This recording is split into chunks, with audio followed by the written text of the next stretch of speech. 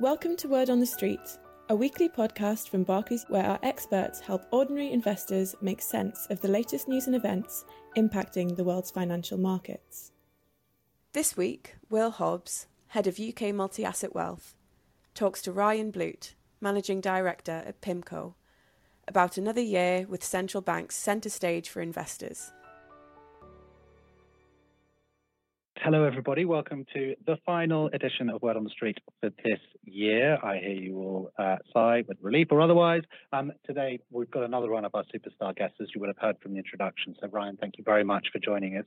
We're really going to focus today on the Federal Reserve and US interest rates. Preamble before I let Ryan set Ryan off the lead is that however much we may want our domestic economy to matter in line with where we live, we tend to exaggerate its importance in the context of the world of capital markets. It's really only the US economy and central bank that matters. Still, there's degrees of freedom here. Overwhelmingly, experience of the UK EM assets, anywhere you look, is determined by the US economy's progress and what the central bank therein does. So this is where you need to have your focus. That's the preamble. With that, Ryan, let's get into the basics. So the Federal Reserve, US Central Bank, tell us a little bit about the role it has, how it staffed, and what its ambitions are, I guess. Sure. Thank you. Well, I'm very happy to be here on this podcast with you. So thank you for the invitation on behalf of everybody at PIMCO. The Federal Reserve really is set up to achieve two mandates, and that makes it a little bit different than the Bank of England and the ECB, which we can talk about in a minute. But the Federal Reserve is trying to shoot at two different targets at the same time. Sometimes they can be in alignment, sometimes they're in conflict. And their two targets are price stability, which is generally defined as around 2% inflation, and then doing that consistent with full employment or maximum employment. So they want the economy to be doing well, they want people in jobs, but they also don't want inflation running too hot. And so they're trying to balance their policies to achieve those dual mandates. Now, the Bank of England is a little bit different in that the Bank of England just has a single mandate, which is try to get to about 2% inflation. They don't have to worry about doing that at the same time as keeping full employment. It's a little bit different in terms of the setup. And how much should we focus? I mean, a lot of the the media and other focus is on the individual, the chair of the central bank. How much is that actually, should we ignore that to a degree as a sort of an oversimplification of what these huge institutions, staffers, research projects, all this kind of stuff, how do we balance that? And how should we think of this being peopled? Sure. No, it's a very good question. I mean, it's a little bit like if you're the superstar singer in a band, maybe you get all the attention, but there's a whole band behind you. I wish. Yeah. And I think in the case of the Fed or the Bank of England, it's similar. The chairperson gets the most limelight because he or she is doing the press conferences, and they're the person most associated with what the bank is doing.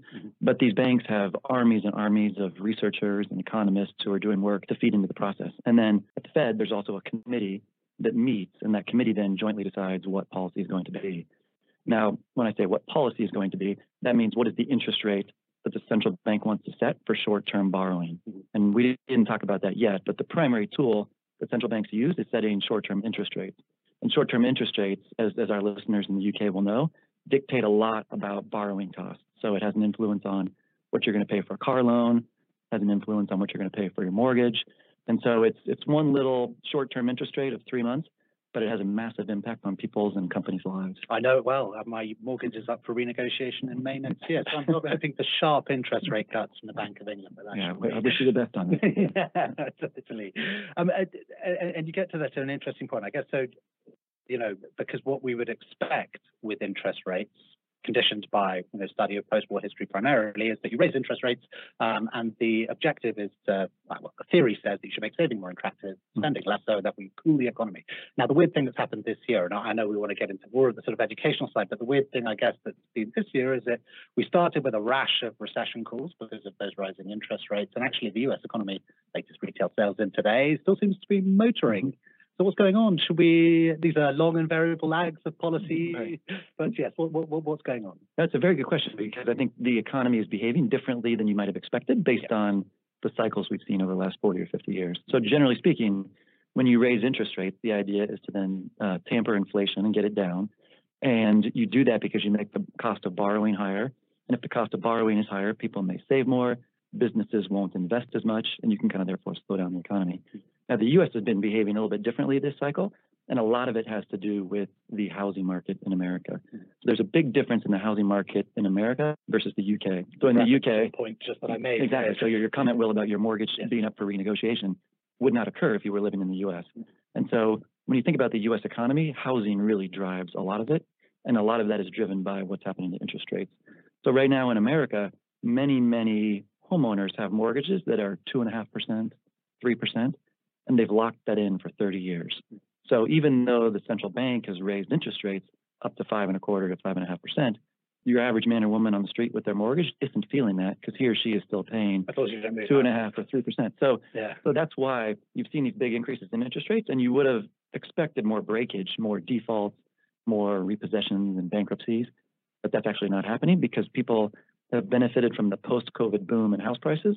And at the same time, they've locked in very cheap financing for their houses. But you've seen it in existing home sales, which I guess you'd understand because no one's going to move if they're suddenly going to adjust by that rate.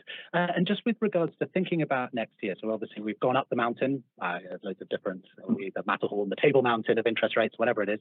And now there's sort of a lot of speculation markets. The story at the moment seems to be, how many cuts they're going to be, how many cuts in interest rates are there going to be next year. And a lot of that is bound up with, will there be a recession? Won't there? To what extent will central bankers be forced into cutting interest rates? One of the things that I think is interesting just to hear from you a little bit is, we hear a lot about Arthur Burns, the sort of spectre of Arthur Burns in terms of central banking. And a lot of these individuals, they'll have their eye on posterity.